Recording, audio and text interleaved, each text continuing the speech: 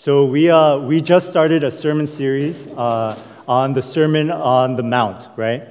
And in the beginning of Jesus' sermon that we started last week, we talked about the values of a Christian.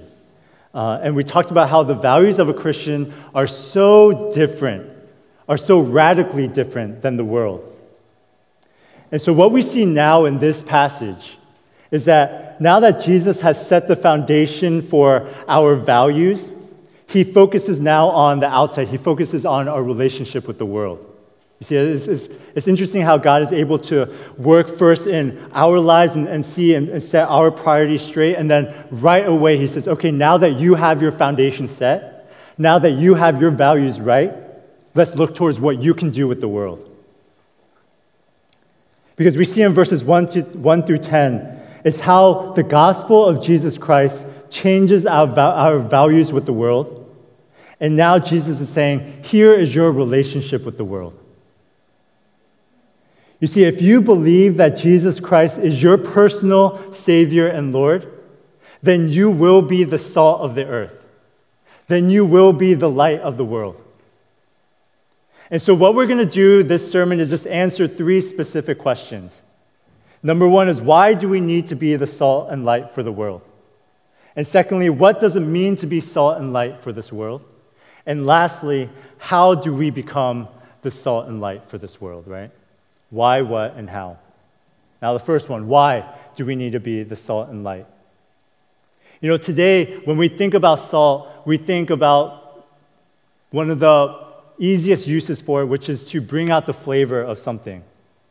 But back then, you see, salt was used more as a preservative. In other words, it was used to make sure something lasted for a really long time. If you wanted to keep your meat to be able to use it for a while later, then you would salt it, and therefore it would last for a very long time.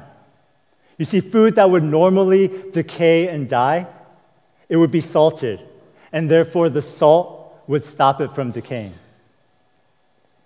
And so what does it mean? Why in the world would Jesus use this example? Why would he use this metaphor? Why would he say that we are the salt of the earth? You see, church, the world is decaying. It is slowly falling apart, and we're talking about all aspects of it, physically, culturally, socially, and relationally. Even things that seem like they would last forever, you see, those things, in fact, disappear over time. Rocks, after a while, will begin to break apart. They turn into sand. Sand begins to break apart, begins to disappear as well. Church, look at your own lives. We can eat healthy, we can exercise regularly, we can do everything we possibly can, but eventually we will decay, and eventually we will die. And you see, that's just physically. When you think about relationships, it's only with extreme effort, it's only with care that you can keep a relationship together. Am I right? I mean, how many of us can say that we are still just as close with our high school friends? It's super rare. You see, if you don't actively try and meet and talk and care for one another, that relationship will decay and it will eventually die. In this passage here, Jesus is explaining a foundational truth in this world. That if you don't work for something good, then it will naturally go towards what's bad. And the reason why is because of sin. You see, Romans 3:23, it says that all have sinned and fallen short of the glory of God. And later on in Romans 12, it says that sin entered the world through Adam, and with it death. And death was from the time of Adam to the time of Moses, and that pattern of death is still here today. What Jesus is saying is, if you're not actively fighting for good, then sin, then death, then evil will overcome. It will naturally be a part of how the world works. You know, I remember when I worked at a church in DC, and I was surprised because the church was so culturally and ethnically diverse. And so I remember going to the pastor and I was saying, man, this is so crazy how when you guys planted here, it's such a big coincidence that there's just so many races, there's so many ethnicities, so many cultures here. It's such a blessing. And he stopped me, corrected me, he said, Danny, look, it is a blessing, but it's not by coincidence. Because from the minute we planted this church, we have grounded it in prayer, saying, God, would you bring these types of people to our church? Would you make it as ethnically and as racially and culturally diverse as possible? And so what he did from the very beginning was he would hold workshops, he would do prayer gatherings, he would do everything he possibly could in order to bring in people who would make the church racially and ethnically diverse.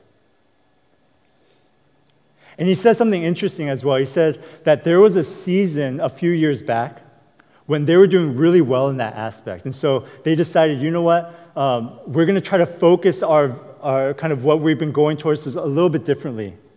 And so they stopped praying as much for that specific goal. They stopped holding as many workshops and all those things.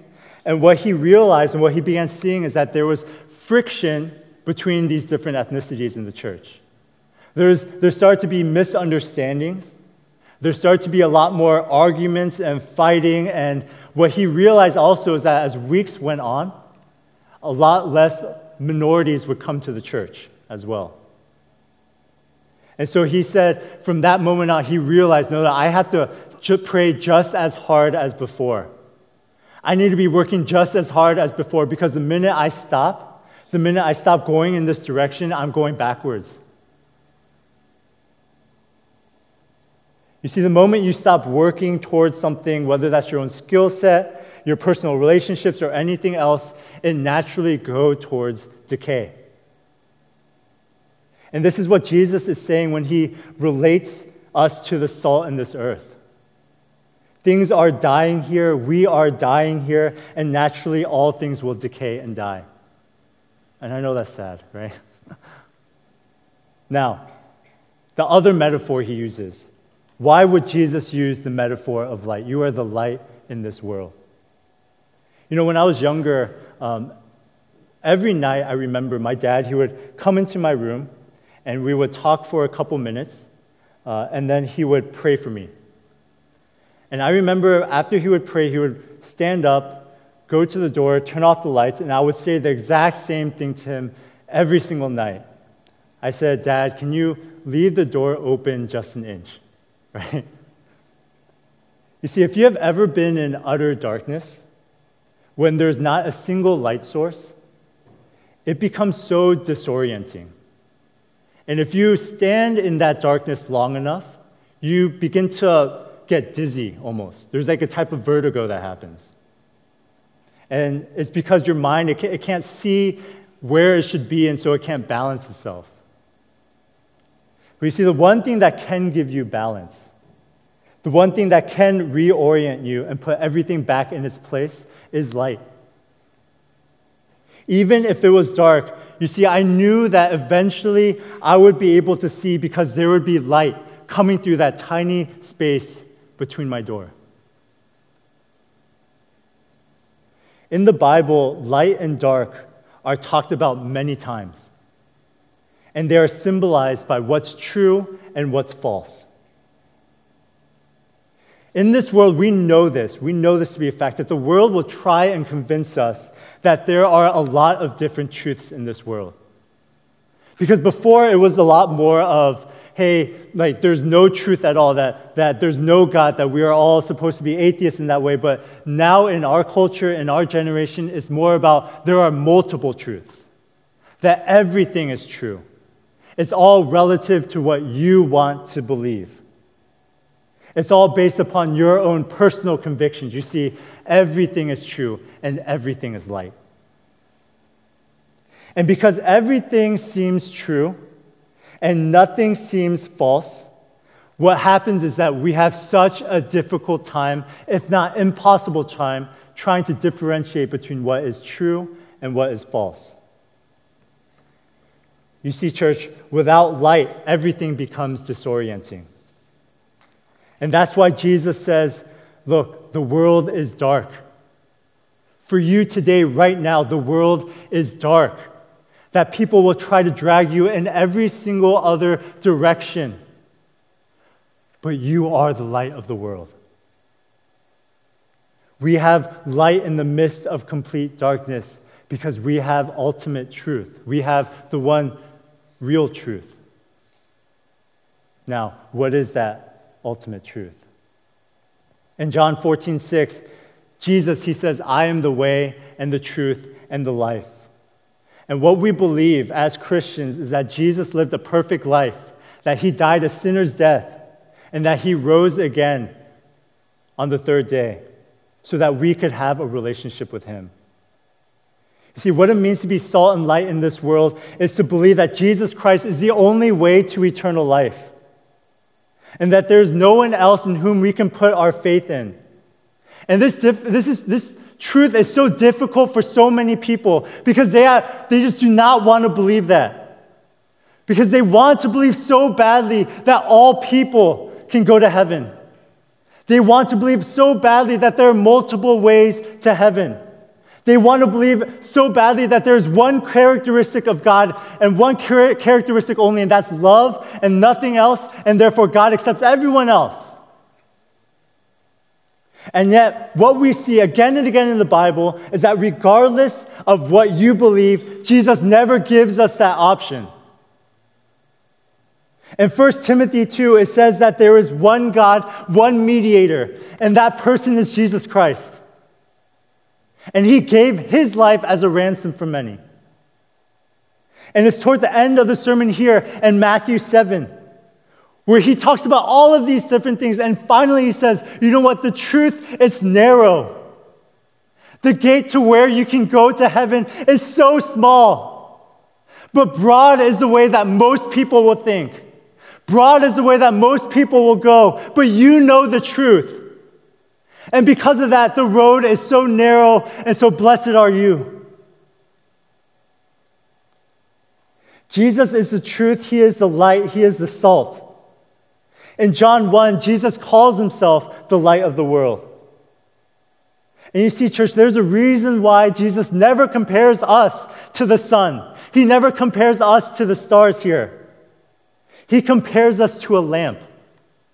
Because the sun by itself is a source of light, but a lamp, it only holds it. We are simply a reflection of who he is. We are never the source of light.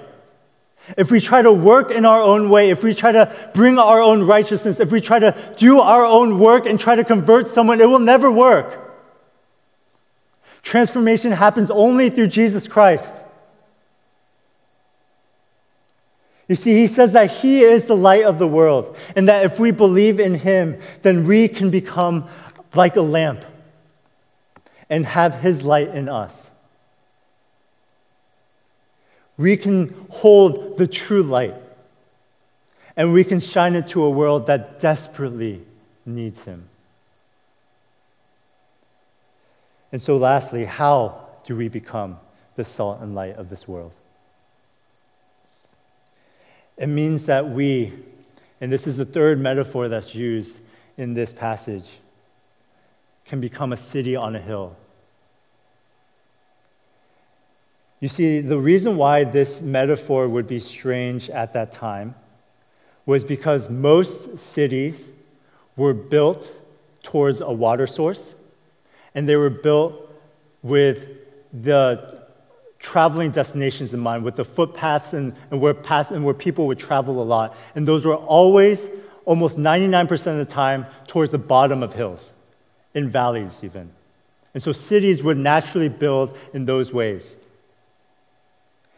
And yet, what Jesus says is the complete opposite. He says, no, you need to be a city on a hill. You see, if you built a city on a hill, it would be difficult. Absolutely. But at night, when they burned their lights, they would be seen for miles. It makes sense to be near what's most convenient, but Jesus isn't looking for what's most convenient. He's searching for those who will follow him. And we talked about this last week as well, that the values of the world are so much easier to follow because it's immediate, it's now. But when we think about the values of what Jesus Christ is trying to tell us, the values of Christianity, the values of the gospel, those things are so much harder because the ultimate reward, the ultimate hope is never going to be in this lifetime. And so what Jesus is saying is, look, you need to be like a city on a hill. You need to be countercultural. Because for the most part, this world is never going to make sense of what you're doing. And it's interesting because the rest of the Sermon on the Mount, the next couple chapters, Jesus talks about the way that we can live as a city on a hill. He talks about money, and we're going to be talking about possessions and money and how the world thinks of it and how we should think of it. Jesus, he talks about relationships, about adultery, about marriage, about all of these different things. And he talks about this is the way the world thinks, and now this is the way that I believe you should think of now. And so he says, look, this is how the world espouses your values should be, and yet you need to be a city on a hill. You need to be the salt of the earth. You need to be the light of the world, and this is how you do it. See, he gives us practical step-by-step instructions. But the question is, how do we live this way right now, today, this week? How do we live this way in our workplaces, in our homes, and in our church? You see, if we are light, then what light does is expose what is false. If we are salt, then we are able to stop what is decaying and dying. What that means is that when we hear gossip, we reveal it to be wrong. It means that when we hear racist and misogynistic conversations that are veiled as jokes, then we can call them out as racist and wrong. You see, we have that ability, we have that power, we have that privilege because we are called to be the light in dark places. When we see something wrong, being the light means that we are able to expose those things as wrong to others. But it's not all just bad stuff. Because light doesn't just expose what is terrible, it doesn't just expose what is decaying and dead. Light exposes beauty. Without light, we wouldn't be able to see some of the most amazing and beautiful things in this entire world. And this means that it's our job as well to bring joy to other people. It means that it's our job to bring joy in our workplaces, in our families, in our church. And that's a beautiful thing because I think when it comes to a lot of these places a lot of people who don't know Jesus Christ, their lives are so unstable, their lives are so up and down. And yet for us, what we can do is we can go into those spaces and we can bring a stability that maybe they've never experienced before. That even in the harshest times of our lives, they're going to be able to see the sense of peace. They're going to be able to see the sense of stability that they've never seen before. And for us, what we can do as our minds start to go more towards Christ is we can stop saying, how can these things help me? And more, how can I help this place? How can I help this workplace? How can I help my family? How can I help this church? What can I do to bring the best out of these people?